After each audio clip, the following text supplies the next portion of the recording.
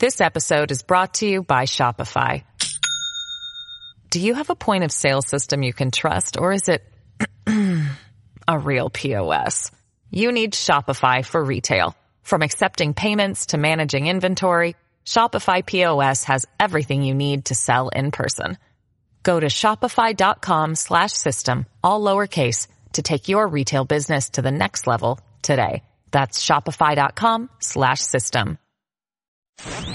It's The Middle with Anthony Weiner on WABC. I know Anthony Weiner for a long time. He was a really bad guy. Taking a step back to look at things with a new perspective. Anthony Weiner, I'm not a big fan. It's The Middle with Anthony Weiner.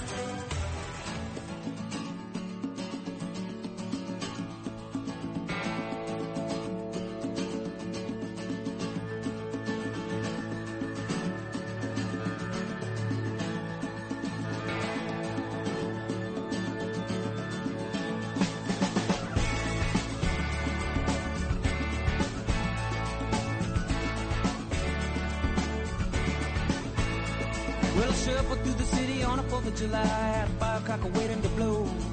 Breaking like a robber who was making his way to the cities of Mexico. Lived in an apartment out on Avenue A, at a tall on a corner of town. Had myself a lover who was finer than gold, but I've been broken, I've been busted up since. Love don't play any games with me anymore like she did before. The world won't wait, so I bet she that thing right out there through the door. Well, I still love you. And good afternoon, I'm Anthony Weiner. Thank you for meeting me in the middle sometime every Saturday at 2 o'clock, and we'll take some steps away from the hot takes of the far left and the far right and try to bring some context to the news of the week, or maybe a subject that doesn't find its way into the middle of the conversation enough. Great to have you along. I have to change that opening because we've gotten a couple of emails from people who are in different parts of the country and different parts of the globe, and they say it's not 2 o'clock here, so I'll probably change that opening. But that's just kind of get me in the spirit of it. Welcome to episode 99 of the show. I don't know if you have anything special planned for me next week, but if anyone does, it'll be Christian who's on the board. Jonas is on the calls, and Kevin is supervising. So great to have you along. I'll be here with you until 4 o'clock. No mystery what happens at 4 o'clock this week. You probably saw the ad in the New York Post, or you might have heard it. They've been promoting it pretty heavily. This week, each week on Left versus Right, we've been in calendar year 2024 aspiring to kind of live up to the kind of competitive nature of this being an election year. And so we've been doing real kind of issue debates, not just talking about stuff, not one hand clapping, actual debates. And that's what Left versus Right kind of started out with. Curtis and I would do a little bit of that. But then John Katzimatidis, the owner of the place, said, I want to hop in there and I want to give Anthony some topics to talk about. We went back and forth and people loved it. The ratings went up. Everyone was into it. Then Curtis did it last week, and we kind of changed the format a little, did a bunch of different issues. So this week at 4 o'clock, when my show is done, I'm going to be debating, checks notes, Roger Stone. I mean, it really is a sign that the universe is falling in on itself. Anthony Weiner and Roger Stone debating the issues. I am ready. They're going to keep throwing at me more and more, interesting people to debate, and I'm glad to do it. I don't mind let's be honest, I'm the only Democrat here. I mean, there are some people who say I'm a Democrat, my party left me or whatnot, but I'm the only Democrat here, and I'm proud to be it. And I think this station deserves a lot of credit in an election year, where we do opinion, and it's right-leaning opinion, no doubt about it. But at the top of the hour, the news is right down the middle. But there is always, all voices are welcome. And the fact that not only do I have a show, not only is this the 99th episode, but it's been expanded to 2 hours, and I have a podcast called The Middle Unplugged, which has episode 68, where we talk about some of the delays in the different Trump trials. So I hope you can stick around for that. And we have a ton to do today. Whether you're listening on the radio or listening at WABCRadio.com or listening on the app, we got a ton to do today. If you want to reach out to me, 800-848-9222, 800-948-WABC, or WienerWABC@gmail.com. So there's a lot to do. Been a little bit of a bruising week for me. Last week, you guys know I played Beer Lake hockey last Sunday, our second game of the season. It's still a new group. We've got some new guys. right? You know, I'm the goalie. We're out warming up, and just someone clapped a puck right off my head in warm-ups. And I don't know if I was concussed. I felt like, I felt woozy. I had a vomit. I was not in good shape. We got shelled. It was probably about till halfway through the second period where I found out where I was. And I've been kind of dealing with a little bit of a headache through the week. Whatever. Many of my listeners would believe that can only improve my thinking about things. Coming up this week, I think it's Tuesday, the Mazi Phillips Swazi case, the Santos seat, New York 3, for those who are not from New York. Open seats, the only thing going on in the country right now. These special elections are, to some degree, bellwethers. And this is a particular, because it's a pretty close district. It's a pretty close seat. It was held by Republican Santos. Swazi, who represented parts of this district, is coming back to try to reclaim the seat for the Democrats. And a woman named Mazi Philip is trying to win it for the Republicans, try to hold on to it. And we saw last week in an issue that we're going to talk about, it's now come down to one person. They try to impeach Mayorkas last week, couldn't do it because they didn't have enough people. They would have one more person, one more Republican. They would have been able to do it. So it matters. I do have to say, and I'm a Democrat. I hope Swazi wins. The strategy that Mazi Phillips is taking of intentionally not answering some questions, laying low essentially. They had a debate this week where she wouldn't say if she was pro-life or pro-choice. He kind of danced around it. Some said, I don't like it, but other people do. Blah, blah, blah. And now she's been asked repeatedly. She's a registered Democrat. Who did you vote for in 2016, 2020? She says, I don't remember. Everybody remembers who they voted for in those elections. Here's the thing is I just think this is a mistake. The people of that district, the citizens of that district have gotten burned by not knowing enough about their guy before they voted for him in the case of Santos. So if there was ever a race that you should be an open book, I believe this is one. And I believe that voters are going to hold it against Mazi Phillips because they don't want to find out again they've got another instance. Because at the end of the day, the failure of George Santos was the failure of the voters of that district. You know, they didn't find out what they should have. There was some stuff in local papers they could have checked out. And, and so they were the victims there. The rest of us got a chance to laugh about it a little bit, but they were the victims of the Santos situation. So hopefully they get it right this time. And if I were advising Mazi Phillips, I would advise her to be more transparent. That's what I would advise. Some late-breaking news that probably doesn't impact very many people in our listening audience, but is unfortunately a sign of the times. The chairman of this new committee on China, this guy named Mike Gallagher, is from Wisconsin.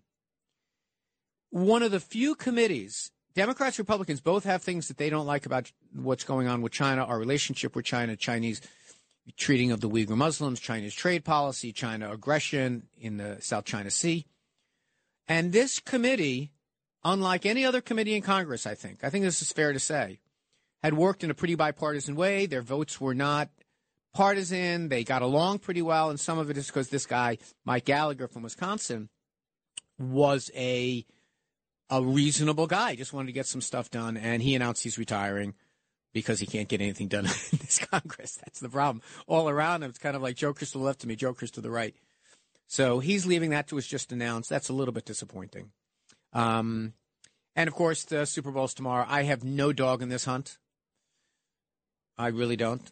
I'll probably tune in a little bit for it. I'm an American, and it's an American kind of holiday, so I'll tune in for it. The Grammys were this week. Again, another thing I don't tune in for. But there was a lot. All over my feed was Tracy Chapman with Fast Car. So great to see her. That video, if you haven't seen it, I don't watch the Grammys. I'm sure you don't either. But if you haven't seen it, Tracy Chapman coming back and doing a song from 1988, 89 as a duet with this country music cat. It was just such a great moment because you can kind of see her come out there. She's not been look. She's it's one of the most famous songs in the world. I've heard people comment, "Oh my God, this I hadn't heard this before. What a great comeback!" and whatever it is. No, she's been arrested like quadruple platinum records and everything else. But she hasn't been one of these classic rock stars that was everywhere. And so she comes out on stage and you can see her playing the first few chords of this iconic song. And this kind of emotion washes over her face like, oh, I'm really stressed and nervous about this, but apparently people still like me. It was just very sweet and a great rendition of the song. And maybe Christian can find it. We can play it at one of the breaks. But as I said, an enormous amount going on in the news this week at all three levels of government. Not sure where to start. Let's go in chronological order. The first is the legislative branch of government had a chance this week to do a major reform of immigration laws. You've heard me talk about it way too many times. To back up a little bit, the president, an overwhelming majority of Congress, wants to send foreign aid to Ukraine to help them fight against our adversary in Russia. Got to ask Roger Stone about this. And we want to support Israel. We want to help out Taiwan. And the Republicans said, we're not going to do any of that until we do immigration reform. So, quite surprisingly, Joe Biden and the Democrats in Congress said, okay. So they appointed a negotiating team, conservative Republican, this guy Lanford from Oklahoma, Murphy for the Democrats from Connecticut, and this woman Cinnamon, independent from Arizona, a border state. And they negotiated for months, and they came back with a bill. But before they even really could, before there was even text of a bill, before there was even specifics of a bill, already the former president, Donald Trump, was saying, don't do any deal because, if you want to, if I got a quarter for every time I said I told you so, I'd be rich by now. I told you so. I said that they just want this as the issue. But when they finally came out with the text, and Republicans were jumping ship left and right, it became clear that Republicans got almost everything that they wanted. And let me just explain. I heard Stephen Moore say this. It has become this mantra among Republicans that that the president should just enforce the president law. We keep hearing say that, and I've explained on this show hundreds of times that there are elements. The law does not permit the president to do a whole bunch of things. Like, for example, the asylum laws. This asylum law is the easiest way for someone to come in right now, and not really it's the only way, because there's all the other legal pathways, all the programs have lapsed, or they don't have more visas and things like that. And so the amnesty laws say that anyone who's in this country can request amnesty. I'm sorry, request asylum. I keep confusing those words. Request asylum. And I've read the law to all of you that says that. So in 2017 and 18, Donald Trump, then the president, tried to unilaterally say, we're not going to let in asylees anymore because of other elements of the law that give me this power. And the court struck him down and said, no, if you want to change the asylum law, you've got to change. And so the doors to the country were reopened for asylees under Trump. Trump tried to stop it with executive action. The court struck it down because I read you the law. The law is pretty clear. So when this bill finally comes out, it already looks like it's dead. Almost as soon as people start mumbling about it. But when you started to look at it, Democrats realized we got nothing in this. No dreamers, no path to citizenship, no amnesty, nothing is in there but here are some things that are in it that the Republicans said we won't, it's dead on arrival. People say, well, you've got to lock up people. You can't release people when they're caught. That while they're waiting here, they should be detained. So the compromise that they came up with said that we're going to take the existing 34,000 capacity in our ICE prisons and we're going to make it 50,000. That was in that bill that didn't even get considered. There was a shutdown authority that was granted to the president, whoever the president is, that allowed the president to do it without any oversight of the courts under certain circumstances if there was a big influx at our border. And by the way, by big influx, I mean the same levels that has been coming in recently. So basically it would have granted overnight an authority that doesn't exist in the law just on the basis of the number of people. It would take the asylum requirements. This is the law that didn't even get considered because Donald Trump said we want the issue, we don't want the solution.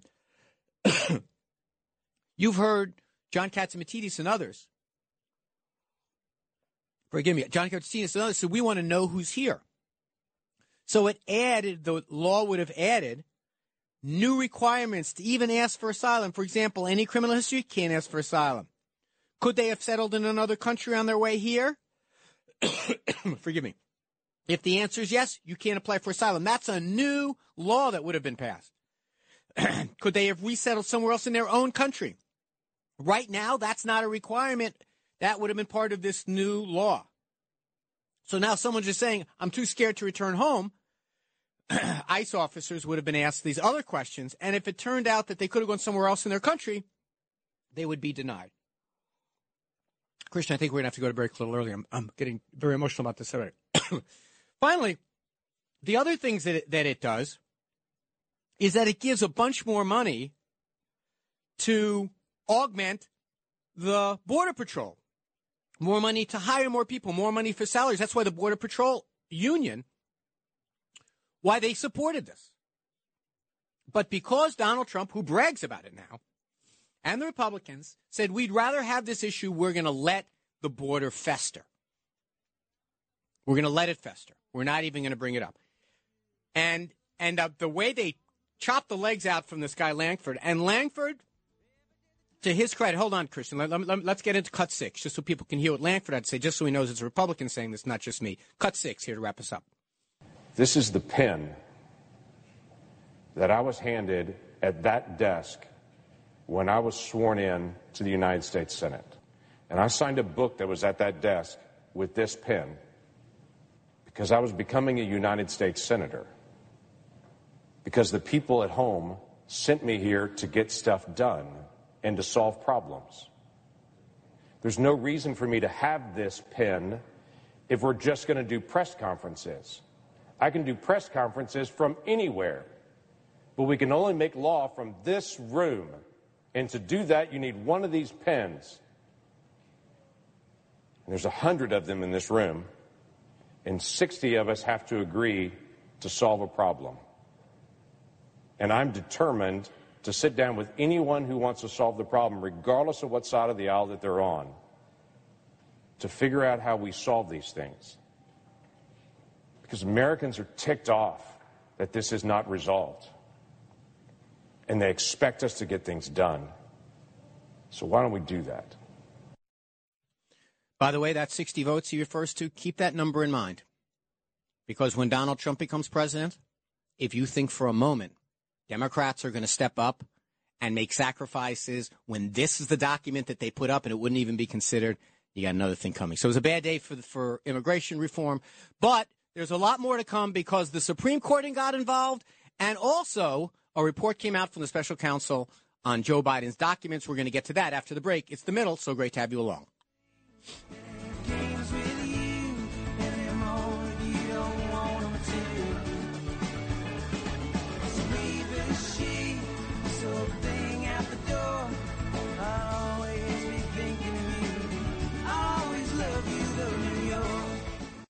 This episode is brought to you by Shopify.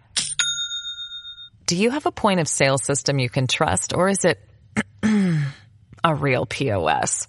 You need Shopify for retail. From accepting payments to managing inventory, Shopify POS has everything you need to sell in person. Go to shopify.com/system, all lowercase, to take your retail business to the next level today. That's shopify.com/system.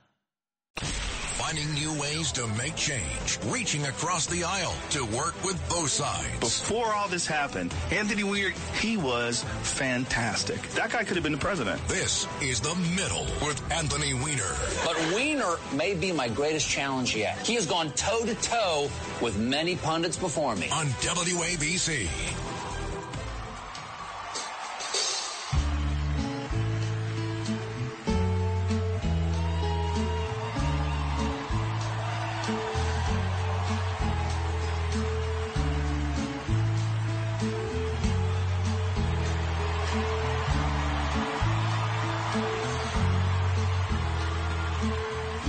fast car.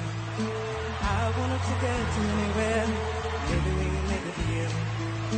Maybe together we can get somewhere. Any place is better. Starting from zero, got nothing to lose. Maybe we'll make something. Me, myself, I got nothing to prove.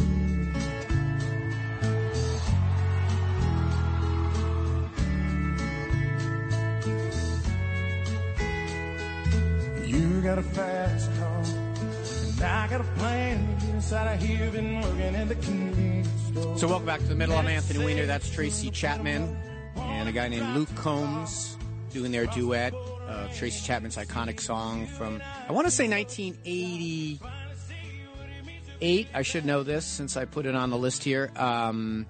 Beautiful song. She sung it first. She sung it first at a big Wembley concert. Stevie Wonder, I believe, was performing. And Stevie Wonder was his crew was having trouble getting him set up or something. And so Tracy Chapman, who was the opener, was sent back out on stage to play another song. She didn't have any songs that... So she played this one, which had not been recorded. She had written it. And it's believed that that was the first time that she ever performed it. 1988. Thank you, Christian. And the thing about this song is that now, like a whole another generation, obviously, is discovering it. And because we have social media, everyone's like talking about what they think it means and discovering it. Just because you guys haven't heard it before doesn't mean it's new. She's a quadruple platinum artist. Anyway, it's a beautiful song, a beautiful version of it. When I saw that this guy, Luke Combs, was climbing the charts with his version, I was like, oh, great. And it's someone else, country music, appropriating something. But it was a very nice... it was a really great performance. And again, I would never watch the Grammys in 1,000 years. But if you get a chance to check out that video, please take a look at it. All right, so we talked a little about Congress's day, and on top of everything else, not only did they not pass immigration reform, not only did they kind of walk away from it, not only did they chop the legs out from their negotiator, not only did they change their position that they had, that we want immigration reform, is they then went next to impeach this guy Mayorkas, the head of Homeland Security. And the one thing about being the majority party is you get to decide what comes up and when. So it's not like it was a mystery. And they lost. The Republicans lost because they miscounted votes. So that was embarrassing. They're probably going to try to redo it again on Tuesday, is what I heard, because Steve Scalise is coming back from treatment for his cancer, and so he's going to be back, and so the numbers are going to change. Anyway, so they want to change. I just think it's ridiculous. You basically you have policy differences on this stuff. The guy didn't commit a high crime or misdemeanor. If you're going to start, impeaching people because you have policy differences, that's a little bit crazy. And if you just want to say that he's bad at his job, well, then you can impeach a whole bunch of people, right? I mean, just go through the list of all the people Donald Trump hired who he said were terrible. John Bolton, who worked for Donald Trump as a national security advisor. Trump called him a wacko and a sick puppy. Jeff Sessions, the attorney general. Donald Trump calls him mentally unqualified. This is his own attorney general. John Kelly, who I think was also the chief of staff. Was the chief of staff. Way over his head is a quote. Rex Tillerson, who was hired to be the Secretary of State. Dumb as a rock is what Donald Trump said. So, yeah, if you're going to start to say that, you're going to fire people because you don't think they're smart or whatever it is, you might have a long list. By the way, all I did there, I Googled things Trump said about the people he hired. And I just pulled a few of those. Anyway, but I said there were all three parts of government had a big week and made a lot of news. The second, chronologically speaking, was the Supreme Court of the United States heard this argument that Donald Trump is not qualified to be on the ballot because he's not qualified to be president again. And that is because there are some qualifications in the Constitution for whether you can be president. You have to be a native-born American. I think you have to be here for 14 years. I think you have to be 35 is one of them.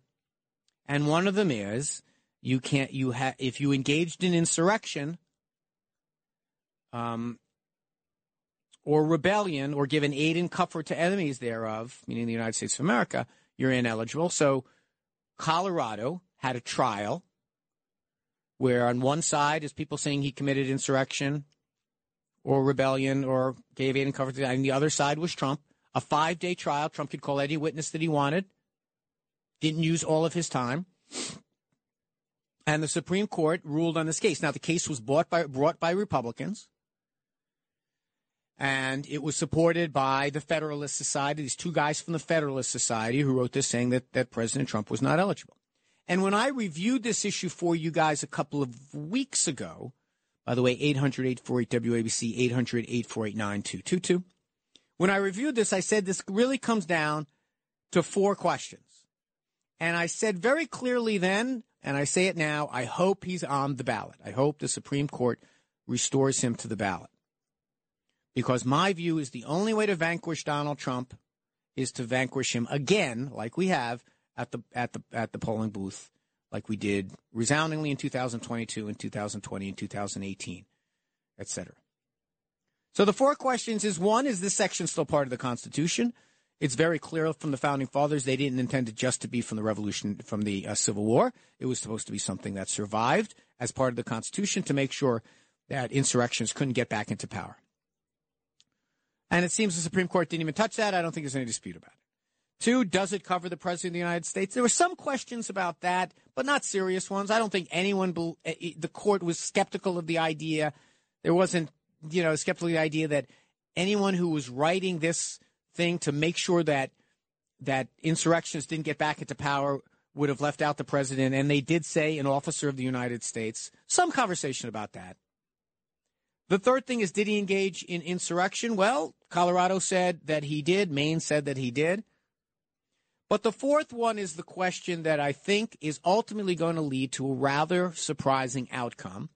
And that is, I think it might be a 9-0 or 8-1 decision in favor of putting Donald Trump back on the ballot in Colorado and everywhere else in the country.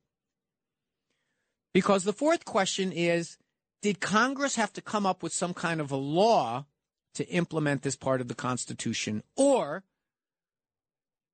was it self-activating in some way? And what most of the justices of the Supreme Court were concerned about was this idea of the 14th Amendment was supposed to limit states' rights. Keep that in mind, because at the time there were a bunch of states that wanted to leave. So the idea was to make it so that they and their officers and everyone else couldn't get back into power. Insurrectionists. So the question became, well, wait a minute. If you're going to give Wisconsin the power to take President Trump off the ballot, in a way you're denying New Yorkers, you're making a decision for the New York voters, the New York citizens. Now, this whole idea that people say, let the people decide, that's not a thing. People can't decide. Here's a thought experiment. What if the people really, really, really, really, really, really, really, really, really want Barack Obama to serve a 3rd term? This is not a let the people decide. We have qualifications for office, and this is one of them. But it looks like the Supreme Court of the United States was sympathetic to the argument of giving a state the right to take him off the ballot in their state. They didn't quibble with that. But the effect would be, in a 50-50 country like this one, that you'd have to come up with some way that everyone could agree was a fair process that all 50 states follow to decide whether he was an insurrectionist or not. Kind of like the trial they did in Colorado, but the standards, and I explained this a few weeks ago because I thought this would be the outcome, that the standards are the same in every state, the rules of evidence are the same.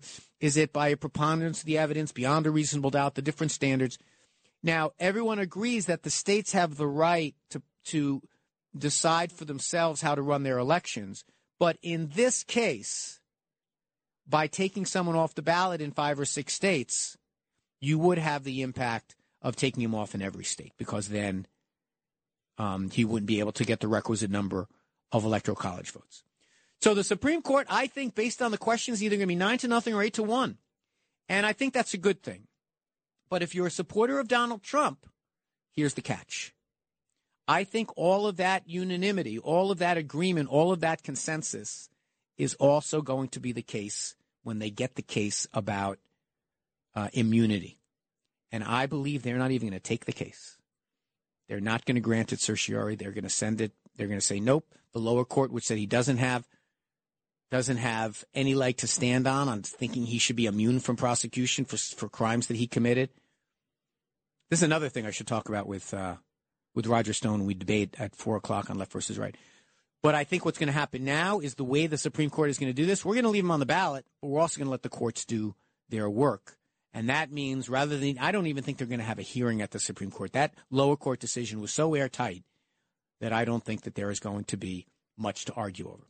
So when we get back, we'll do some calls on these first two things, immigration and the Supreme Court. And then at the top of the hour, the last branch of government that had a big news week, the executive branch of government. And I've been asking, where is the special prosecutor, the independent counsel's report on the documents of Joe Biden? Well, now we have it. It broke just in time for our show. We're going to do that in the next hour. 800-848-WABC. I'm Anthony Weiner. This is The Middle. So great to have you along. We'll see you on the other side of the break.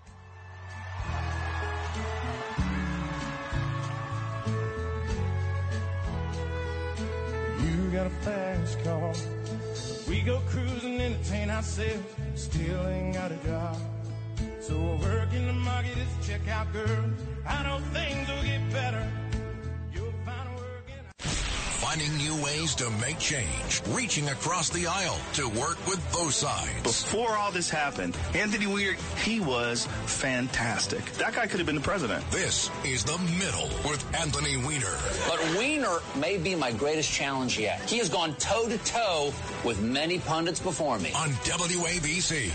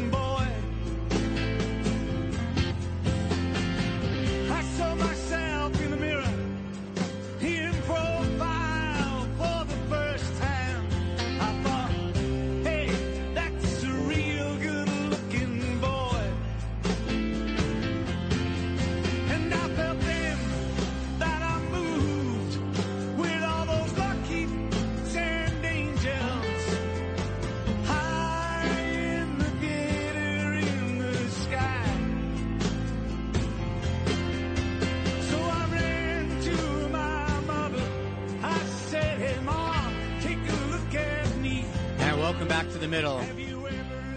That's the voice of Roger Daltrey and The Who. One of the last actual songs they record.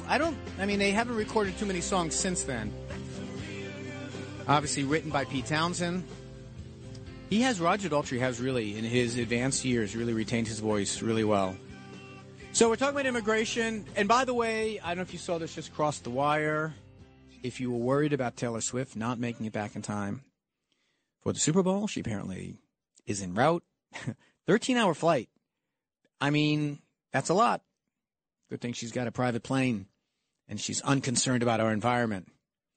All right, let's go to some calls. A lot of people waiting to talk about immigration and the Supreme Court. Let's start out with Mike. Mike, where did you say you were from? West Long Branch. West Long Branch. That makes more sense. West Long Branch. Yes. What's on your mind, Mike? A couple of things about that border deal that never got passed, but I don't know how you blame Donald Trump for it not getting passed, but I guess you can if you want. He's a private citizen. He didn't vote either way. Well, he himself took credit for spiking it. He takes credit for everything. Oh, okay. That doesn't mean it's true, but that's fine. He didn't vote. That's but he did. Here nor listen, there. he is the leader of the party, and he did call around to people saying, "I don't want this." That party falls into place. He basically runs the party. Okay, he can think what he wants. That's fine. You can think what you want. That's fine. But the truth of the matter is, Biden broke the border. It's not the deal. He doesn't follow the laws to begin with. People that were sneaking over here had Biden-Harris T-shirts coming in. They're cutting down barbed wire in Texas so they it make it easier. They incentivize them by giving all this free stuff, and they try to blame Trump for the problem. Mike, Mike, let's make this as easy as possible. You said that there's some law that you think that Biden passed or someone that he's not enforcing, and that's a common misconception. I don't blame you for having it. But can you tell me what you're referring to? I'm not going to respond to T-shirts, what people have on their T-shirts. That's not a law. That's not something Biden did. What law do you think that he has the power to enforce that he's not? He's not enforcing any law. What do you mean? There have been more arrests at the border than any time under Trump. No matter what law or whatever he's not facing, they're incentivizing them to come in. Why are they coming in record numbers they're when they coming weren't under Trump? Hold on a second. First of all, they came in record numbers under Trump. Admittedly, Biden is breaking those records. But you say they're not enforcing the law. There are more people have been removed from this country. More people have been arrested at the border than any time in American history. What law? But you keep changing the subject. What law do you think that Joe Biden is not enforcing? He ended them. He ended Title 42. Title 42. All right, let's do one at a time. Title 42 is a health law, not an immigration law. If we were to redeclare a COVID emergency in this country, which would give cities and localities the ability to lock down their cities and all that other stuff, if we were to redeclare that, he would have authority under Title 42. We don't have a COVID emergency. It's a health law, not an immigration law. What's your next one? My next one? All right. The next one, he broke his, he started catch and release again. Catch and release is never, let me just do them one at a time. Catch and release is not a law. The fact is we only have about 35,000 cells that we can lock people up in.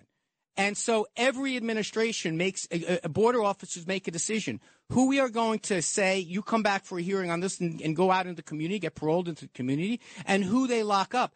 This border deal would have created more cells, but every administration in history has, border officials have the discretion on who they release and who they arrest. Give me the third one, Mike. So far, you're 0 for 2. I'm 0 for 2? Those are two things that actually happened. No, those are two things I've explained to you. Oh, my God. Mike, if you're going to... They're incentivizing people to come over here. Who's the they? Who's the they? Eric Adams giving $1,000 of prepaid. No, Eric Adams does not want them here. So why is he giving them $1,000 prepaid card? Because the other alternative. Hold on. Okay. All right. Let's do one thing at a time. So you got on the phone with me to say that Joe Biden, you should not do a deal to tighten up the laws because the laws are fine. Then you gave me two examples that are not immigration laws, that one was a health law that can't be put back into place because we don't have the COVID emergency. And the second one was the example that Border Patrol officers simply don't have hundreds of thousands of cells to lock them up with. We had a law that was going to be passed that would have expanded that, and Donald Trump and the Republicans killed it. Now, the third thing you say has nothing to do with Joe Biden. It is what happens when they come here. Now, I am not crazy about all of these asylees coming in here. It's a difficult challenge for tax dollars and everything else. But once they're here, they have to feed them. Once they're here, the only city on earth that has a right under the law for housing is New York City. The only thing that this card system does is rather than give contracts out to people to feed these people, they said, let's take 75% of that money and give the money directly to the migrants to have them buy food for themselves. That has nothing to do with Joe Biden, nothing to do with Congress. All it is trying to manage a problem that is completely broken. And when there was a time to manage that system, what did the Republicans, what did Donald Trump do? They said, no, we don't want the deal. We want the issue. And I have been saying that for 6 months. It's like Back to the Future listening to my program. I told you months ago they didn't want a solution. Let's go to Sajan in New Jersey. Hey, Sajan, welcome aboard. Anthony, second-time caller. What I wanted to tell you about this statement that immigration is broken, let's fix immigration. So I just wanted to clarify that. Why is it broken? I don't think it's broken, and here's why. We take around 8,000 people annually from every country in this world. That's like 160 countries. Each country can come. 8,000 people can come. Okay, number one. Number two, on top of that, we have the H-1B visas. 100,000 people will get the visas. Along with that, their families, their children. If we consider that it's a family with a husband, wife, and 2 children, 400,000 people come in annually. On top of that, L1 visa. So we are a very liberal nation. So why is they call it the immigration is broken? I think that's just a slogan. Yeah, I'll explain. I'll explain. And frankly, the previous caller and just about every caller on the board is right when they say that the immigration system is broken because we simply cannot manage this type of surge at our southern border. Do we have other visa programs? We have visa programs, sure. Now, they need to be updated every once in a while, and some people don't like the H-1 visa. Most of these people coming through the southern border are not coming because they're tech workers, or they're not coming as an O visa because they're an artist. These are people that are coming that frankly are trying to improve their lives, that come from countries that are in a complete mess, largely because you and I had policies that made their lives a complete mess. But every once in a while, Sajan, we have to update our immigration laws to take into account changing circumstances. We have more people showing up at our southern border than any time in American history. So you can just say, that's fine. The existing laws seem to be doing just fine. Or you say, no, we need more jail cells, or we need to tighten up the law so that they can't come and get to stay just because they say the words asylum when they're standing on our land. We have a 10-year, not quite a 10-year, but about a 7-year backlog for hearings on asylum cases. So let's tighten those up. Let's add a section of the law that lets border officers ask them 3 or 4 quick questions, and if they get any of them wrong, meaning that there's some place they could have stopped in their own country, they get turned away immediately. That's not in the law today. So if you think that people are coming in unchecked to too great a degree, your chance to fix it was last week on the floor of the House and the Senate, and the Republicans, Donald Trump, said, we won't even consider it. So there's the answer to your question. Did I answer that for you, Sajan? No, can you hear me? I can. So if there is 8 million job openings, why don't we, you think there's 8 million people coming, there's like job opening for 8 million, why don't we do something like a visa for these people? That way they can do this temporary jobs like the Middle East people do. The Middle East also people do that. All these low-level jobs, they issue visa. That way the government get taxes, and they're legal. Sajan, you make an excellent point. You know what was in the bill that they wouldn't even take up last week? 50,000 new visas over 5 years for specialized workers for jobs that are underfilled. That's not compared to 8 million, Anthony. I mean, this is a no. Influx. I don't believe I don't believe we should have 8 million people coming in. Most people on the board right now who call into the station think there should be fewer. I mean, look, in order to do these things, it's so funny. People call up and say we don't need any new laws, and then everything they say would require a new law. I mean, that's the problem here. By the way, here's an interesting thing before we go to a break. This week, the Congressional Budget Office, which is nonpartisan, they just do estimates. They're basically blue eye shade types of people. They said that because of this surge of immigration, this unexpected surge of immigration, the U.S. economy will be about $7 trillion larger, and federal revenues will be $1 trillion larger because of this surge of immigration. It's a good reminder, and we'll be right back on The Middle. Look like him. In this long line, there's been some real strange genes. You got them all, with some extras thrown in. That's a real good-looking boy. It's The Middle with Anthony Weiner on WABC. I know Anthony Weiner for a long time. He was a really bad guy. Taking a step back to look at things with a new perspective. Anthony Weiner, I'm not a big fan. It's The Middle with Anthony Weiner.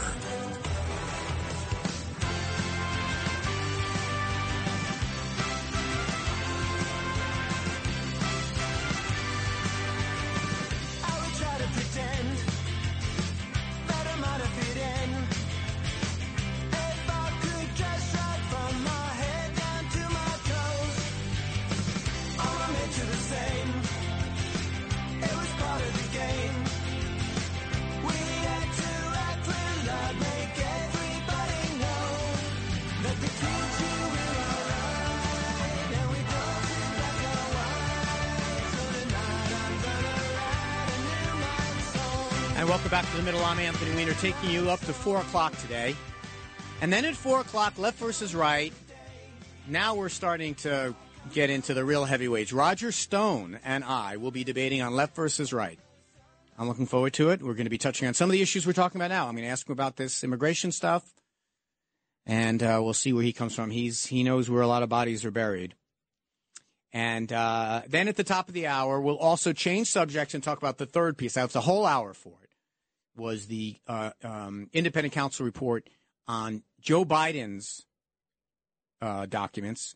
As you know, Donald Trump has his own case. But let's do a few more calls here before the top of the hour. First, let's go to Mason in the Bronx. Hey, Mason, welcome. I read a very interesting article. Oh, my God. By Mason now? Oh. He's Mason? I said Nathan.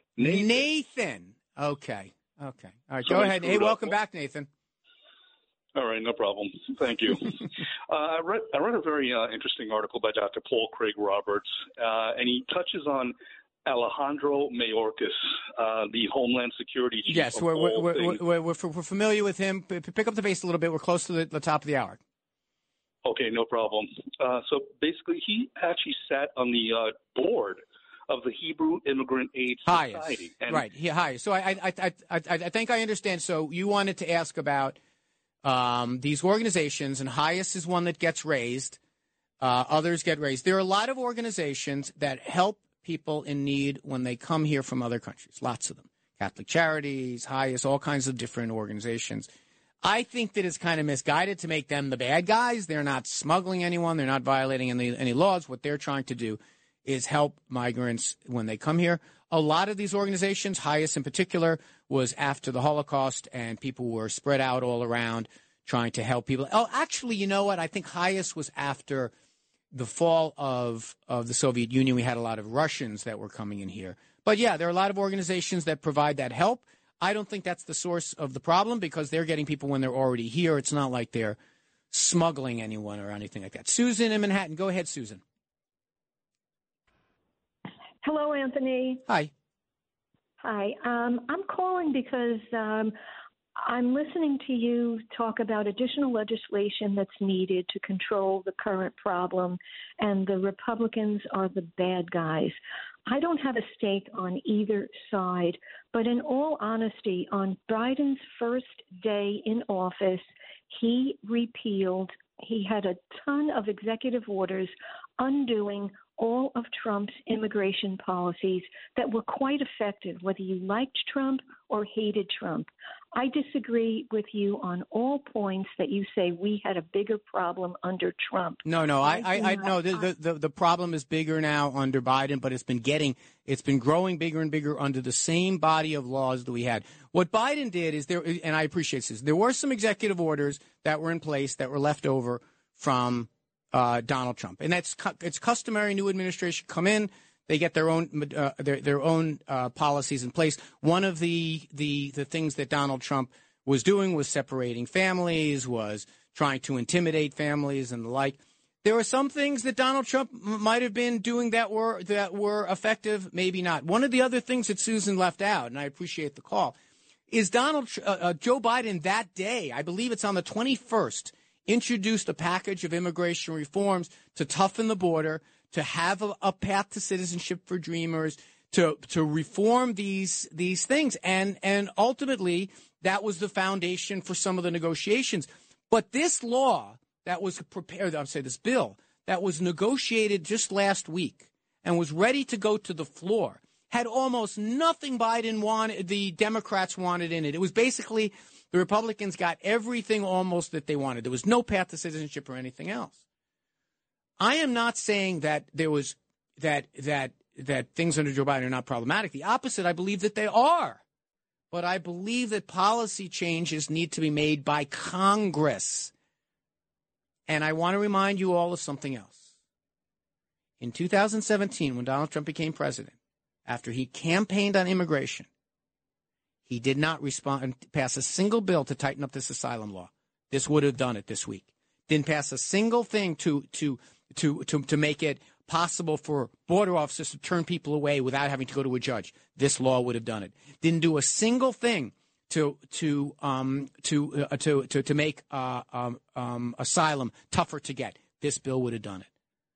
So you can go back to 2017 or go back to 2021 all you want. But the fact remains that here it was after Republicans huffed and puffed, we got to solve this problem. We got to close the border. We got to do all these different types of things. And they said, no, we're not going to do it. And to Robert from Suffolk, who's waiting on hold, we're not going to be able to get to him. H.R. 2, the Republican, you needed 60 votes. It's a bipartisan thing that they couldn't get done because Republicans said we won't even consider it. And when we come back, we're going to talk about the tough week for Joe Biden. This is The Middle. I'm Anthony Weiner. Thank you so much for joining us. We'll see you on the other side.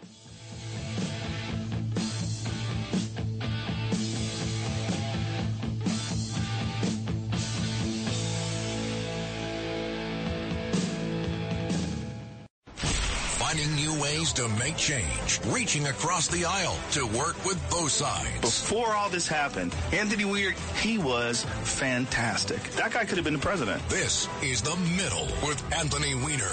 But Weiner may be my greatest challenge yet. He has gone toe-to-toe with many pundits before me. On WABC.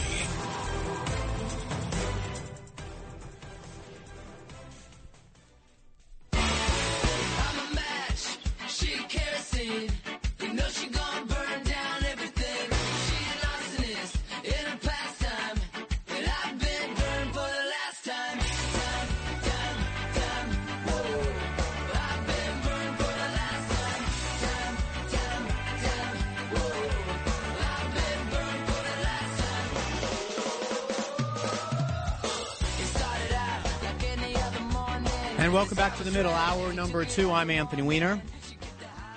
That's the interrupters bring us back in. I'm going to be here with you till 4 o'clock. Then at 4 o'clock, another edition of Left versus Right, this time not with John Catsimatidis, not with Curtis Lee, but this time Roger Stone. A fair number of reporters have checked in to see if they're like, is this really a thing? And I'm like, yeah, it's really a thing. It is a little bit weird, I got to admit. But we're going to go through the issues of the day. A lot of the issues that we talked about in the first hour, I'm going to bring up with him. And we'll see where we agree. I don't think we'll agree anywhere, to be honest with you. I'm interested in talking to him because he really is. He kind of channels Donald Trump, plus he's been around a long time. And I look forward to that debate, but I'm not going to take it easy. See, with John, I got to admit, I got to take it easy a little bit. I mean, we're friends, but he's my boss. Got to be careful. With Curtis, Curtis is a little bit punch drunk already. Actually, Curtis and I agree on a lot of stuff. But it'll be interesting, Roger Stone. So I said that this week was a busy week for the legislative branch. They had their immigration thing. They tried to impeach a cabinet official. Were unsuccessful in doing it without even a vote. They couldn't even bring a vote on immigration reform that their own guy had negotiated. And by the way, if you think that this doesn't matter, Moody's this week lowered Israel's credit rating for the first time ever from A1 to A2. And it's also downloaded its future outlook from stable to negative. They need our support. Ukraine needs our support. And after saying, if you just tie it to immigration, anyway. So it's a bad week for the legislative branch. And I talked about the Supreme Court arguments on the 14th Amendment, Section 3, whether the president Donald Trump is even eligible to run. And then at the end of the week, it's the executive branch that got into the mix. Now, just to have everyone remember, a couple of 15 months ago or so, there was a flurry of activity where all kinds of classified documents were popping up everywhere. I did a whole episode on The Middle Unplugged, the podcast I have, about the millions and millions of documents that stamp classified every year. How often classifications are vague. Sometimes they have a cover sheet, sometimes they don't. Everything is there. So anyway, first it turned out that Donald Trump had them. Then it turned out that Pence had it. Then Joe Biden. And so Merrick Garland, the Attorney General of the United States of America, appoints a special prosecutor, a special counsel, who operates under this part of the law that is supposed to make sure that criminal activities are not investigated and prosecuted for partisan reasons, and also makes them more insulated. They have complete control over their own budget. They have complete control over their own subpoenas and things like that. This guy, Jack Smith, is an independent counsel. So this guy, Robert Hur, is one as well. And I had been saying, if you're a regular listener to my show, 800-848-WABC, 800-848-9222, what the heck is going on? I've been saying it for months because when they found that Pence had them, he called up DOJ. He said, I've got these. I have no intention of keeping them. Come look for other ones if you want. They issued within a month or so a one-page letter to Pence saying, okay, thank you, we've got them back. No harm, no foul. So now it is 15 months later. This guy, Hur, calls 150 witnesses, 7 million pages of documents he subpoenas, $3.5 million of budget. And they say that we're not going to indict. The first special counsel in history not to indict anyone. Remember how embarrassing Durham was? Durham, at least he tried to indict, so he indicted someone, he lost the trial. But this is the first, is it? But a lot of my Democratic friends are getting very up in arms about the idea that he didn't come to a conclusion that anything was indictable, that there was any criminal activity there. But he still wrote this whole report that said a lot of embarrassing things about Joe Biden, chief among them that he's old and forgetful. And so that's been all over the place. He's old and forgetful, old and forgetful. Let me just say this about that. Joe Biden is old and forgetful. Donald Trump is old and says forgetful things. Just yesterday, he stood up at a rally and thought it was Saturday afternoon when it was Friday night. I'll play the cuts if you want, but I don't think it's necessary. You hear all kinds of Biden cuts. I can pay you cut after cut after cut of Donald Trump thinking that Viktor Orban is from Turkey, that it's Friday when it's Saturday when it's Friday, that Nikki Haley is Nancy Pelosi. I can do it. Unfortunately, you, my dear listener, and I are stuck. These are our two nominees. But now we do at least have something to compare in terms of this document situation. Now, the brief side-by-side is that they found essentially 3 things that they called attention to. I think it was 3. 2 of them were diaries that Joe Biden had where he wrote down things contemporaneously, his handwriting in his books, about things that should have been classified. And he shared those things with his ghostwriter that was writing a book with him about his son. Now, none of the classified things appeared in the book, but the special counsel said he shouldn't have done that. But he also said that there's a precedent set by Ronald Reagan back in the day where he had dozens and dozens of these journals that he took home with him and shared with other people, and he wasn't prosecuted. He said, based on the precedent, we're not going to prosecute. Then there was another document about Afghanistan that was found, that was determined. Another one that was handwritten by, it's kind of weird, he wrote a memo to his boss and faxed it. It's kind of weird. From Joe Biden to Barack Obama that had classification markings on it that were found in a box in Biden's possession. The special counsel said he had no reason to believe that Biden knew it was there or whatnot. But the real stuff that everyone got so upset about was he said that when he was asked questions, he seemed forgetful. And then he puts in this thing in the report, which has everyone all in their up in arms, saying that we don't think that Joe Biden, one of the reasons we're not going to prosecute is we don't think that Joe Biden will be a very good witness because he comes off as an old, forgetful man, basically. Now, that shouldn't have been in the report. Because, first of all, it's ridiculous. Why would Joe Biden be a witness? It's not going to be, in all the cases I've ever seen, a person doesn't go understand themselves. But I just want everyone to understand who's complaining about this. And I know this isn't going to make my friends on the left very happy, but the guy had to write a report. He was required to report why he wasn't prosecuting. So in a way, he felt the need to put in a lot of stuff. He shouldn't have put that in. It was personal. It was kind of a cheap shot. The guys were, whatever it is. I don't think it's the end of the world. I think most people have formed an opinion on that kind of thing. But there were real contrasts right in the report. I'm going to read you from the report the contrast that this independent counsel made between the Trump cases and the Biden case. And this is from the report. Several material distinction between Mr. Trump's case and Mr. Biden's case are clear. I'm reading from the report on Joe Biden right now. Most notably, after being given multiple chances to return classified documents and avoid prosecution, Mr. Trump allegedly did the opposite. According to the indictment, he not only refused to return the documents for many months, but he also obstructed justice by enlisting others to destroy evidence and then lie about it. In contrast, Mr. Biden turned in classified documents to the National Archives and the Department of Justice, consented to the search of multiple locations, including his homes, sat for a voluntary interview, and in other ways cooperated with the investigation. So for all of you that are out there, and if you want to call and talk about this, 800-848-WABC, 800-848-9222. For all the people who are like, oh, they dropped the charges, they didn't charge Joe Biden, it's being unfair to charge Donald Trump. The principal problem that Donald Trump has in his case is, sure, he wasn't supposed to have these documents. But it was the cover-up. It was hiding them. It was moving them. It was asking people. I'll just do the side-by-side for you, okay? The top line is that the special prosecutor, a Republican investigating Joe Biden, said there should be no prosecution or indictments. Donald Trump indicted 14 felony counts, including obstruction of justice. In Joe Biden's case, him and his team self-reported that they found documents and immediately alerted law enforcement, and the report bears that out.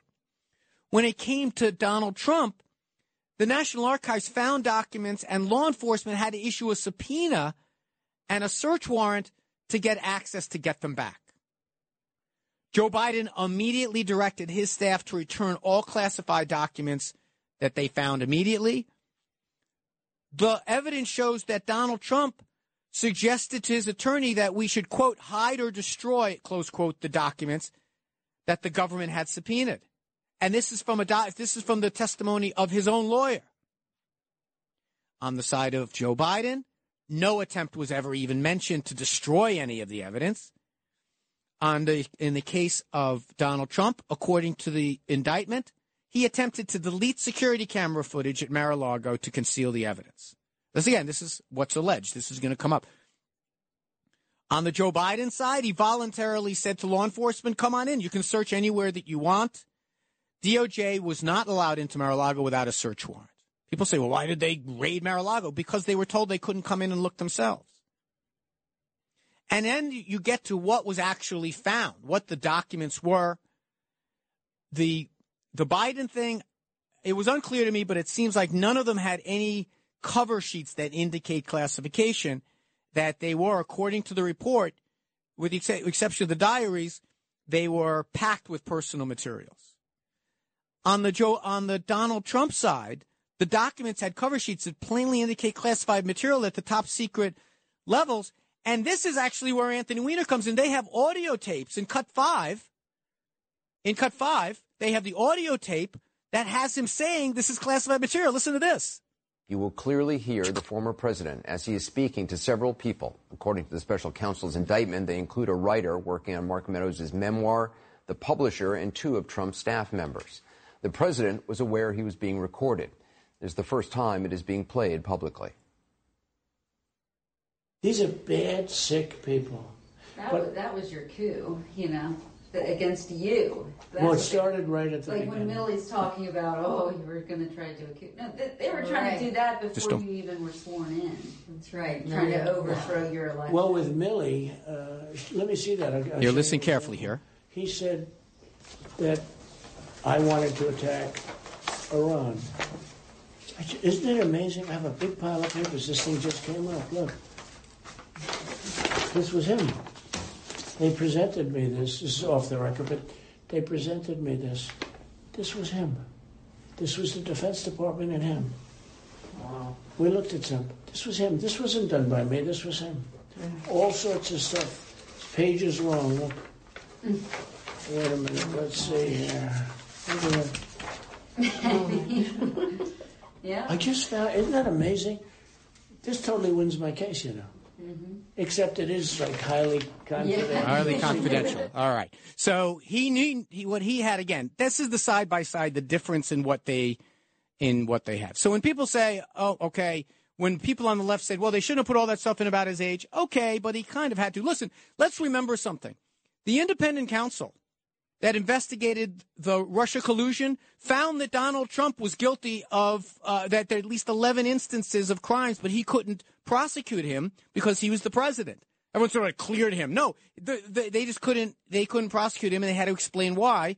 And the reason they couldn't prosecute him is he was a sitting president. So in this case, Hur had to say, well, I didn't prosecute because whatever.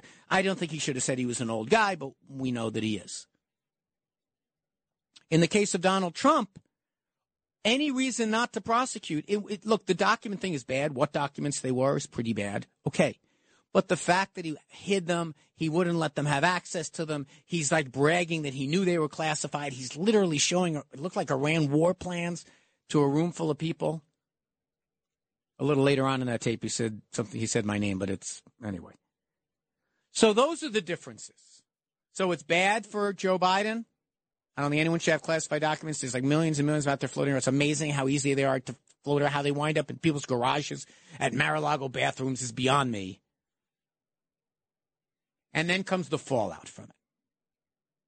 So the fallout from the decision is going to be that, well, there won't be a criminal indictment of Joe Biden, and there's going to be this 40-count felony indictment of Trump. That's one fallout. But the other fallout is it's another person saying they sat down with Joe Biden and they found him to be old. Yeah, that is a problem. Now, you know, he couldn't answer questions. He forgot things. I mean, it's a little bit selective when people say that, you know, Joe Biden forgets things. Yeah, Donald Trump. You know how many times he said during the Mueller the Mueller interviews? Over 30 times Donald Trump said, I can't remember. Remember how he confused Nikki Haley and Nancy Pelosi last week or 2 weeks ago? And what about the idea that in this rape trial, when he was showing a picture of E. Jean Carroll, he thought it was his second wife? Okay, neither one of these guys should be running. They're both too old. But this is an increasing liability for Joe Biden. And I don't know the answer to it.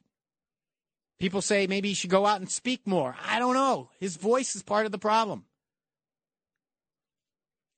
People say that, you know, they should lean into more how bad Donald Trump's health is and how bad his mental acuity is. Okay. Then you just have a campaign of one side showing a gaffe reel and the other side showing a gaffe reel. Is that the election we're going to have? And then there's the third camp, which is that after a while, everyone talks about, I don't like Hillary Clinton, I don't like Donald Trump, but people have to make a choice. I don't like Joe Biden, I don't like Donald Trump, but people have to make a choice. Yeah, Joe Biden's old. And to my friends on MSNBC saying, oh, this doesn't matter. Hey, I just lost my dad 6 months ago or so, who was 89, okay? We all have experiences in our lives with older people. We don't need to be told that they lose a little zip off their fastball. It doesn't happen all at once, and I don't think that, and I think there's lots of things that, you know, lots of ways you can see differences in both Trump and Biden. But to say, if you are watching some of my liberal commentators, oh, this is a bum rap. No, it's a legitimate thing to be concerned about. But it might be that the best defense is just to look at the record. We now have, you know, we had the Dow Jones finished last week the highest in history. Interest rate, you know, a GDP growth of 4.9% in the last quarter. Best job market since the 1960s. Lowest insured people, number of uninsured people in history. Maybe that's what you do. You just lean into the facts and hope that the American people say, yeah, they're both old. They're both doddering a little bit. But I'd rather have the guy that didn't have a lot of drama, who's not a criminal, who has a pretty good record in office. But for my friends on the left who says this is so unfair that you talk about the guy being old, you got to wake up and smell the coffee. And we'll be right back after the break.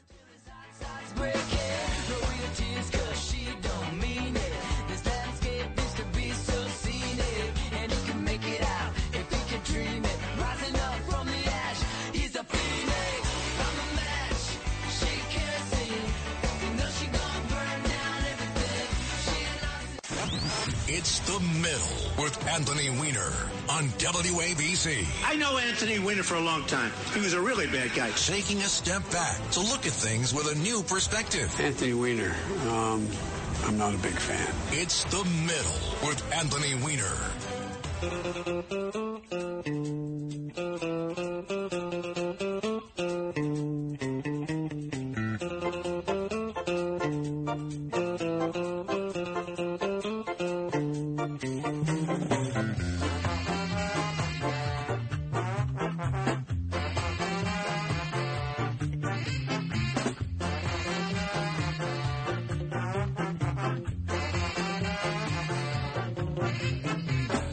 I've been coming round here for so long. Suddenly everything seems so wrong. Like digging myself deeper into a hole.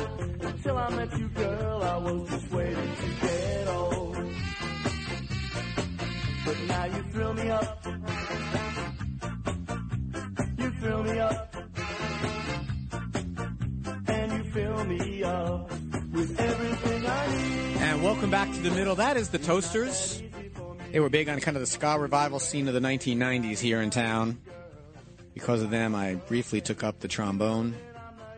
So we're talking about the independent counsel report on Joe Biden and his possession of documents. Big report, 300 some odd pages. And, you know, the same conclusion was reached about Pence. He got a one-page letter about a year ago. So if you think there's not some, I don't know. Look, it's fine. Here's an important thing for all of you to. I think we can all agree. If you read any newspaper today, it was an embarrassing report for Joe Biden. And yet everyone is always going on this station about, oh, the weaponized DOJ. So what do you think? They weaponized against Joe Biden? Merrick Garland could have stepped in as the Attorney General and edited any part of this report. It goes to him first. Did he do it? Nope. Because he believes in the independence of the independent counsels, and so do I, and frankly, so does Joe Biden. But everyone, you got to. If you believe that the deck is stacked, the worst possible thing you can have in a report if you're Joe Biden. Economy's doing better. Immigration, which used to be a real liability, now you're using it against the Republicans because they refused to even take up a bill. A lot of things turning around, getting a little better. The last thing, the most destructive thing you can possibly have is a report come out that seems that you're a doddering old guy that can't remember stuff. So if anyone believes about the weaponized DOJ that only hurts Republicans, doesn't hurt Democrats, I'm going to wave this report around for the next year at anyone who says that, because this was not good for Joe Biden. And Merrick Garland could have stopped it if he wanted to at any point. Now, he would have had to answer questions for that, and it would have come out. And this guy that was named was a Trump appointee. Now, he was named by Garland, but he was originally appointed the Justice Department job that he had by Donald Trump, and he's a registered Republican. There's no perfect way to do these investigations that you don't have some concerns, but the idea we came up with a law that at least has some level of independence, and we saw it. So for that, it's probably good for the citizens of our country in that regard. So let's take some calls about this. Chris in Long Island. Chris, welcome back. Sorry to keep you waiting so long. Thank you, Anthony, and I do appreciate that. And if you could just give me a second to go back and forth with you, because there's so many things that you mentioned that I have to push back on. All right, number one, if you tomorrow had to send somebody in front of a crowd of like 20,000 people to speak to them, would you choose Joe Biden or Donald Trump and worry about how they would be on stage? Who would you worry about more? I would worry about the content of Donald Trump's words. Okay. So, okay, good. The gaffe, they do gaffes about the same amount of time. I have all queued up here, Chris, and I'm going to let you finish. I have queued up here 1, 2, 3, 4, 5 from the last 2 weeks.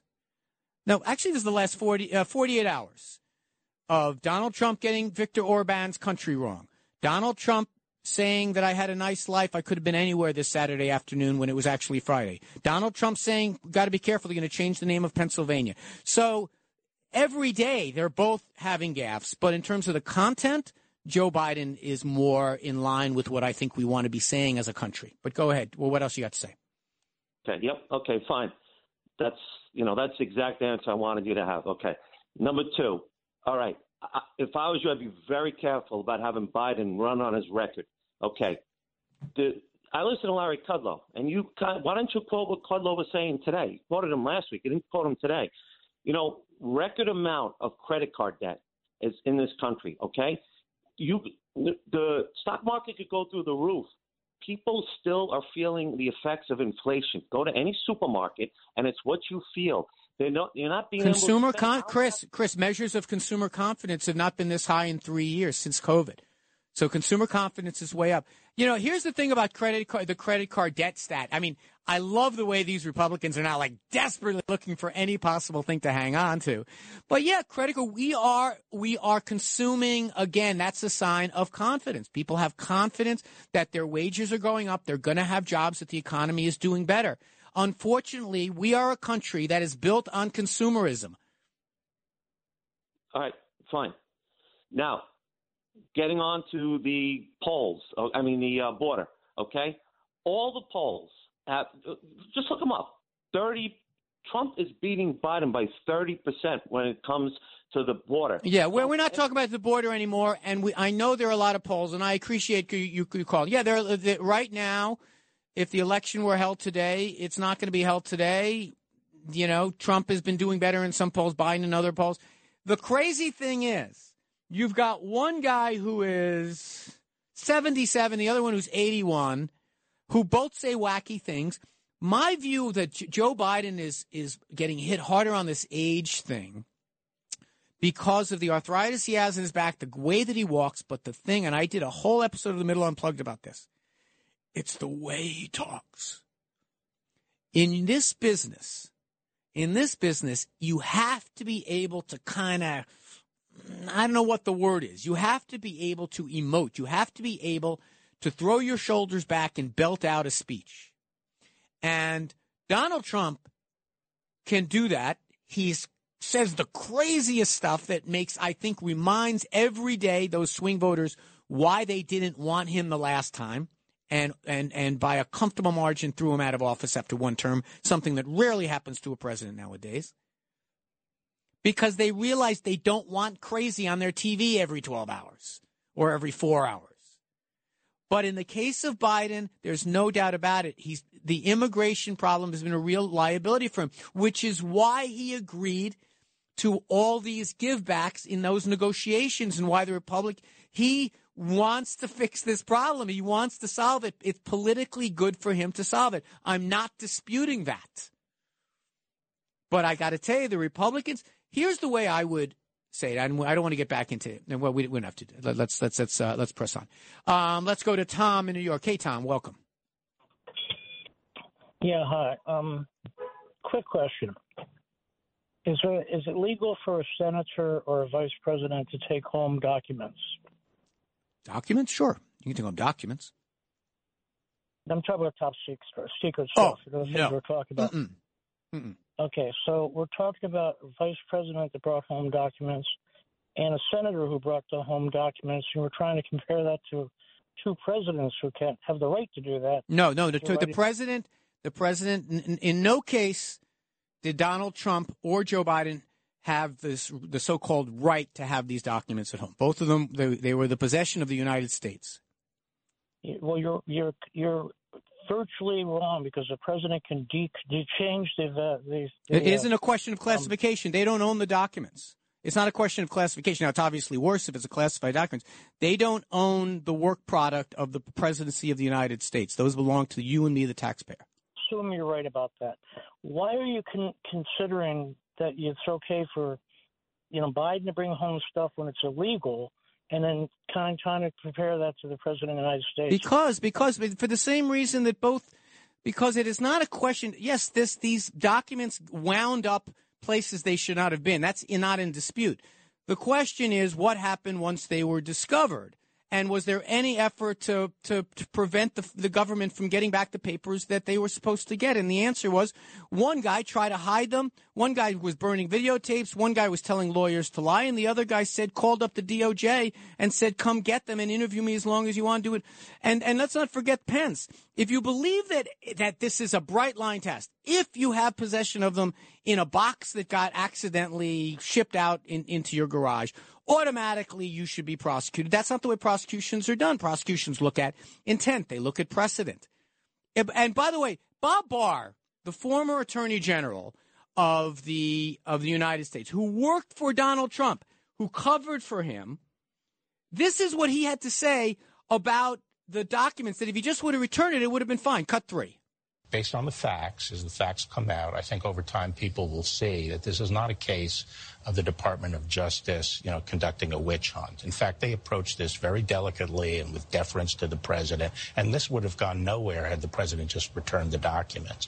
But he jerked them around for a year and a half, and the question is, did he deceive them? And if there's evidence of that, I think people will start to see that this says more about Trump than it does the Department of Justice, and that is that he's so egotistical that he has this penchant for conducting, risky, reckless acts to show that he can sort of get away with it. It's part of asserting his ego, and he's done this repeatedly at the expense of all the people who depend on him to conduct the public's business in an honorable way. And, we saw that with both impeachments, and there's no excuse for what he did.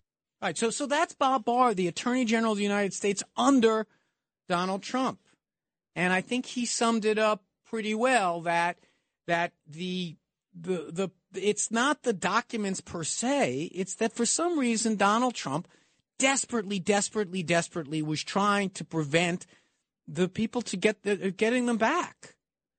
And here's the one thing that I am eager to hear in the trial. Why? Why was he trying to keep these documents? Why was he telling his lawyers to lie? Why was he moving them into bathrooms? Why was he deleting videotapes? Why was all these different things? Okay, stuff got mixed into boxes in the chaos of leaving. We have a weird system of government that, like, one guy moves out, the other guy moves in and starts working right away. Okay, stuff happens. Happened to Pence, happened to Biden, happened to Trump. Obstruction of justice. That's a thing. You can't say, I'm not going to give you back what you're supposed to have. And then you certainly shouldn't be showing it to somebody, bragging about how it's classified. That's not a good thing either. And we'll be right back after the break. Finding new ways to make change, reaching across the aisle to work with both sides. Before all this happened, Anthony Weiner, he was fantastic. That guy could have been the president. This is The Middle with Anthony Weiner.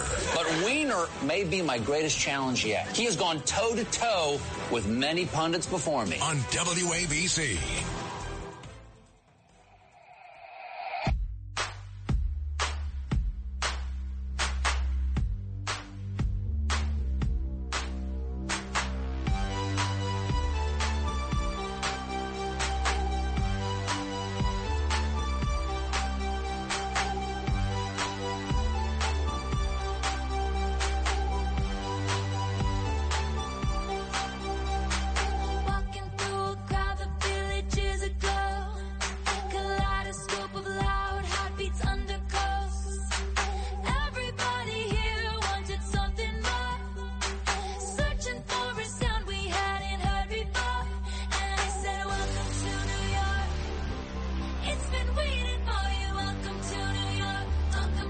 Welcome back. Taylor Swift. I have to say, maybe it's my imagination. I mean, I listen to 77 WABC a lot. By the way, I'm taking you to 4 o'clock. And then at 4 o'clock, Left versus Right, Anthony Weiner versus Roger Stone. I think a lot of hype going on about it. Let's see. Let's see if it lives up to the hype. I mean, anyway, there doesn't seem to be that we here on the station are caught up in Taylor Swift controversy, conspiracy theory mania. She seems like a lovely young woman and whatever. It's great. Her music is fine. I'm not a Swiftie or anything. I asked my son Jordan if he was a Swiftie and he scoffed at me. But I have I have seen now a couple of places where she talks about her music and she talks about things. She seems really great. She seems very, like authentic is the word of the moment in our country, in our world. She seems like an authentically nice person, and so I wish her well. And I know she's flying here from Tokyo and burning a lot of carbon in order to do it, and I'm sorry if that offends you. So let's go back to the calls. We're talking about this situation that we're in, that despite what I think was a terrible week for Republicans, they couldn't get out of their own way in the House and the Senate. It is Joe Biden, who everyone's talking about today, is having a bad week. And let's go to Dean in New Jersey. Hey, Dean, welcome. Do we have you, Dean? And this is what's troubling to me. I told you about 3-4 months ago that you're smart enough to become a conservative.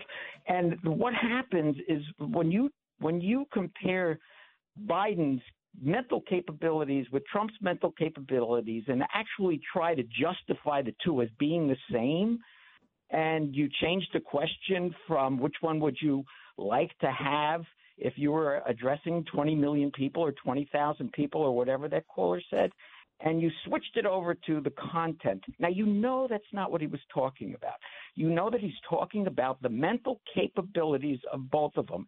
And when you compare the two and you try to make us believe that there's some, like, modem of comparison that's possible, I have to change the channel.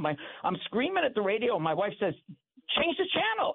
And I'm tempted but to. Dean, how would you make the case? I don't know if I really changed the subject. What I said is that you can't ask me who I want addressing an audience who's less likely to make a gaffe. They're equally likely to make a gaffe. I mean, I read you a whole list of recent ones that your guy made. But what makes you think that the guy's so smart? He's got failed businesses left and right. He's saying we should gargle with disinfectant during COVID. The guy's a knucklehead.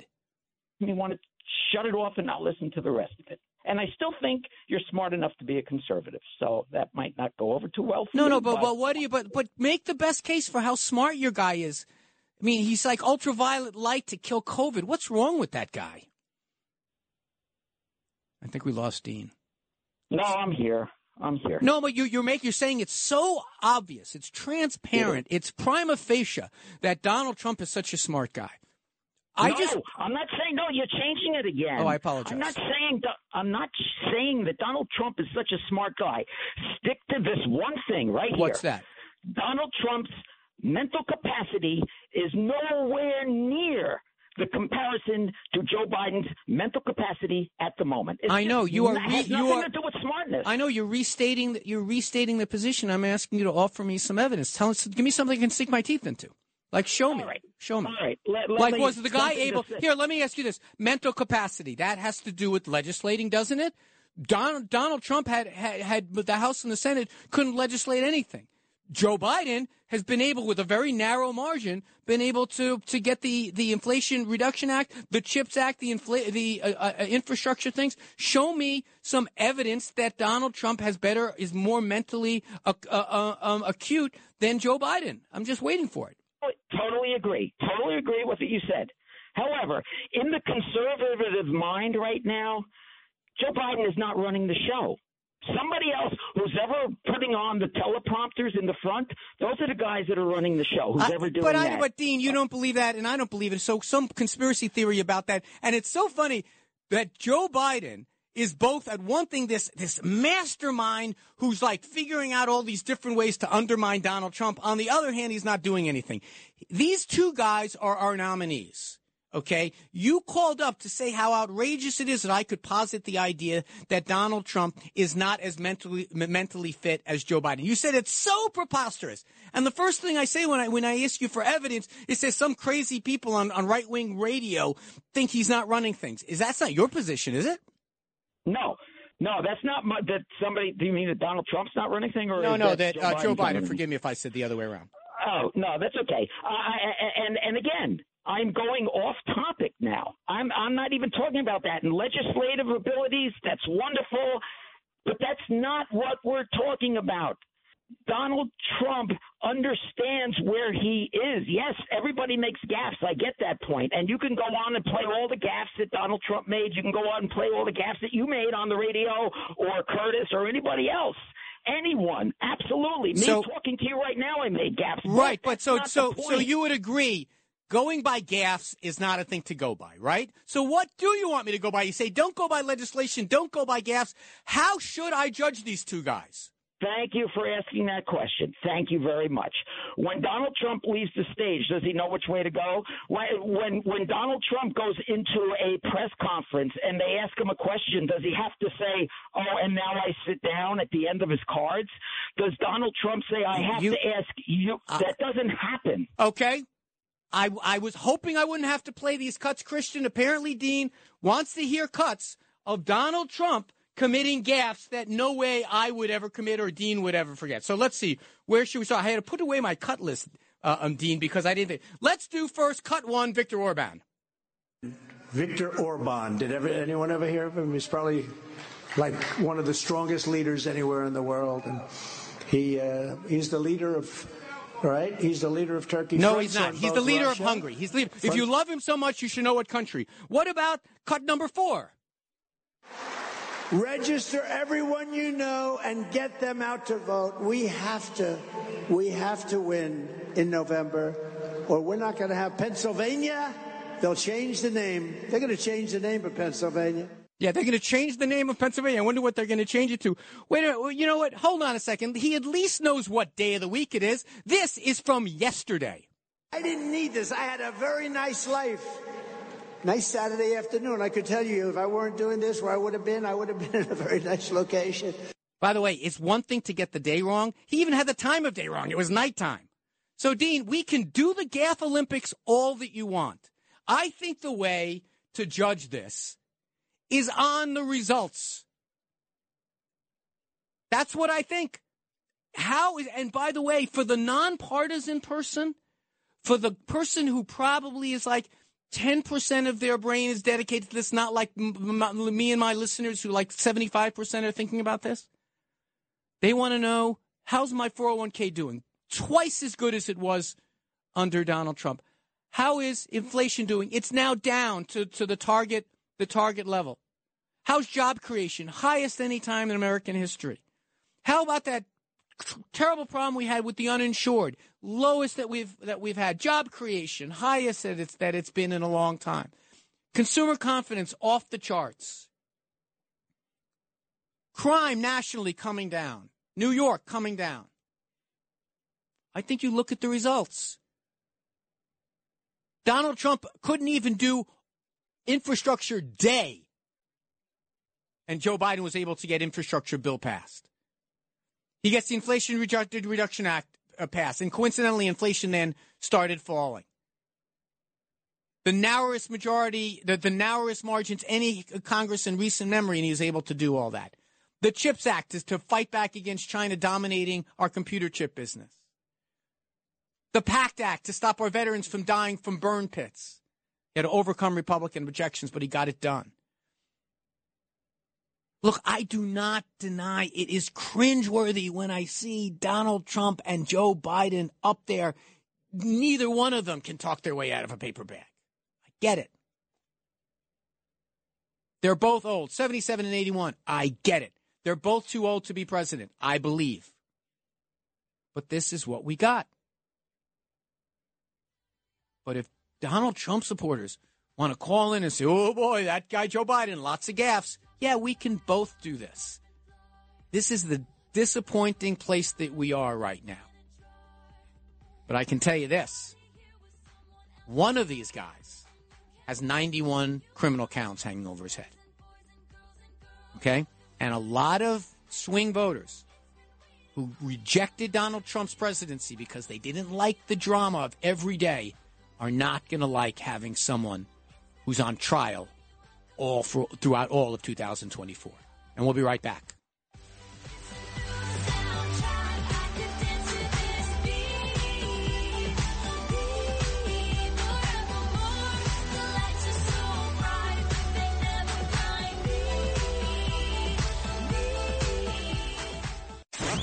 It's The Middle with Anthony Weiner on WABC. I know Anthony Weiner for a long time. He was a really bad guy. Taking a step back to look at things with a new perspective. Anthony Weiner, I'm not a big fan. It's The Middle with Anthony Weiner.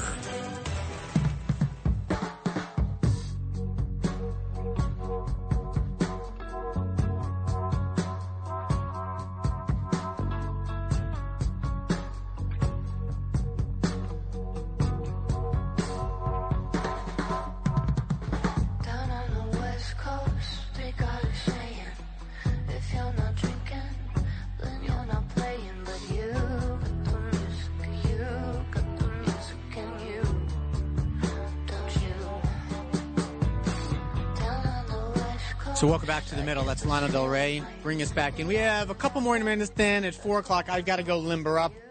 Left versus right. Me versus Roger Stone. You heard that right. If you missed any part of this show, it comes out immediately after, pretty soon after, thanks to the magic of Christian, Kevin, and the gang, as a podcast. And also The Middle Unplugged, an episode out, 68.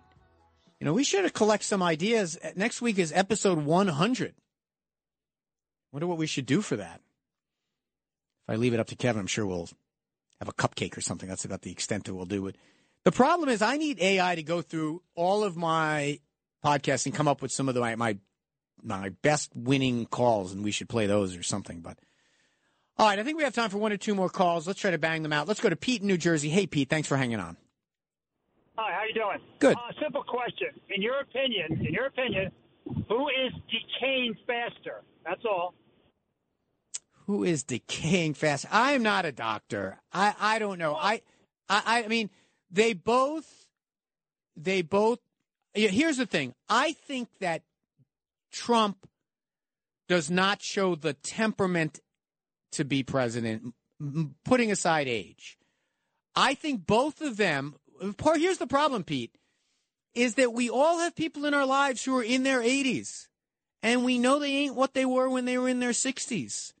And that's true for both. In terms like one guy rides a bike around and the other guy eats cheeseburgers. I don't know, man. They both show signs of not being the best our country has to offer. I don't know how else to put it. Was that the answer you're looking for, Pete? Like a more definite answer. I mean, you observe them both. You can say one a little bit more than the other. Just be bold to say it. That's all. I don't understand how he can 5 times in one sentence confuse Nikki Haley with Nancy Pelosi. That seems to be. I don't know how he can look at a picture of a woman he's accused of raping and say it's his wife. I mean, that's just weird stuff. I don't know. They both when they were seem to say stuff that makes me scratch my head. I agree. My view is, Pete, and I appreciate your call. Call us back again. My view is that Donald Trump says his forgetful, gaffy, weird stuff louder. And the combination of Joe Biden's bad back, he's got arthritis in his back, that makes him very stiff walking. The combination of that and the fact that his voice isn't that powerful makes it seem like Biden is worse, but I think probably Trump couldn't hold Biden's. I don't know. Let me stop that metaphor in its track. Finally, let's go to, hey, Shannon, you've been waiting a while. I apologize for that. Shannon in Long Island. Hi, Anthony. One of the things I wanted to just point out, when you talk about, Trump's baggage, all the drama surrounding him, who created all this drama? The Russian hoax, impeachments, indictments. The Democrats have been going after this person since he became. Wait a minute, but he announced he was going to. But Shannon, the Russia investigation was run by a Republican. No. Yeah, Mueller. The Russian hoax was created by Hillary Clinton. No, Mueller. Robert Mueller was the and he said that Trump was guilty of obstruction of justice.